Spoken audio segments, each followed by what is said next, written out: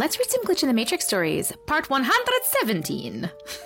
This is a long one. Sorry, we love long ones. So for as long as I can remember, certain people out of my family, including myself, have seen ghosts. Growing up, my brother and I would always see this man peek his head into our rooms at night before bed and wave to us. We never told each other about it, and at separate times in our lives, we went to our mom about it. We both described him the same down to the beanie hat that he wore every time.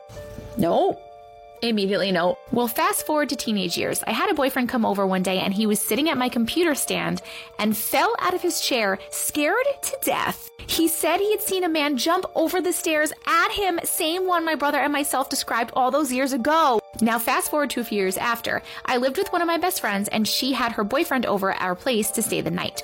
The next morning, we were all sitting in the living room together and he tells us that he's seen a ghost last night standing in the doorway of my friend's room. Immediately, my friend and I looked at each other because we already know. She knew all the ghost stories my family had and about the man that I used to see. He described the ghost that he saw down to a T of the man that I used to see. Weird, right? Fast forward to 2009, I had my daughter. We moved into an apartment after I had her, and it was just her and I. Around the time she was 2 or 3, she would tell me that she saw someone. She told me one day she saw a lady come in my room and lay in bed with me.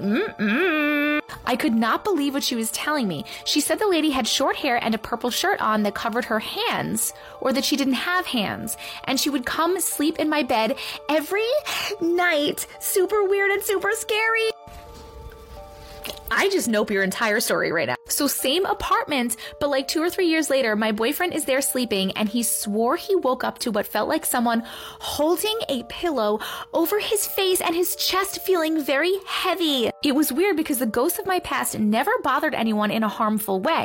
So weird again. One time I was sitting on my couch and the TV turned off and my closet door in my living room started shaking like someone was trying to get in or out of the closet. Creeped me out. I ran straight to my room and went to sleep under my covers. I was in my 20s and yes, I was still scared. LOL. I'm almost 40 and I would be scared doing the same thing.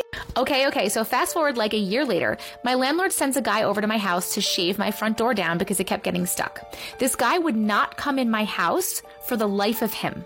He stayed at the doorway and never crossed the door line. He had a buddy come over to go in and take the door off and everything. So he's there for a while, and when he left, my landlord called me. She said, "The guy who was just at your house is a medium, and he saw a ghost standing behind you the whole time. He described her as short hair with a purple sweater on and deep eyes."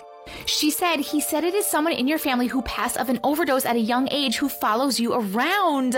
I'm thinking like no one died of an overdose in my family, so I start asking my family questions and I finally got answers. My mom told me that I had a second cousin named Janine, who was my mom's favorite cousin. They were like best friends. Well, Janine had a bad breakup around the age of 17 and decided to take a bunch of pills. By the time she told my great aunt and uncle what happened and they called the ambulance, Janine died before they got there. Oh my God, I'm so sorry. So the only thing I can think of is why she tried choking my boyfriend out was because him and I were going through a rough patch and she was mad at him for treating me wrong. Either way, nothing else weird has happened and my daughter never spoke of it after she was older, and my son has never said that he's seen a ghost.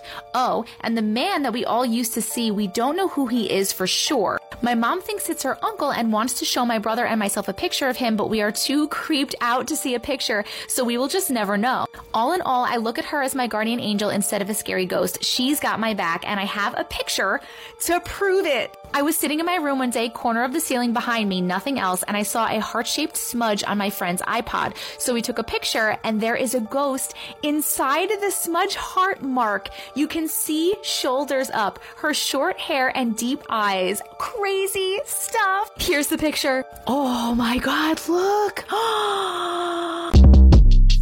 Shortcast Club.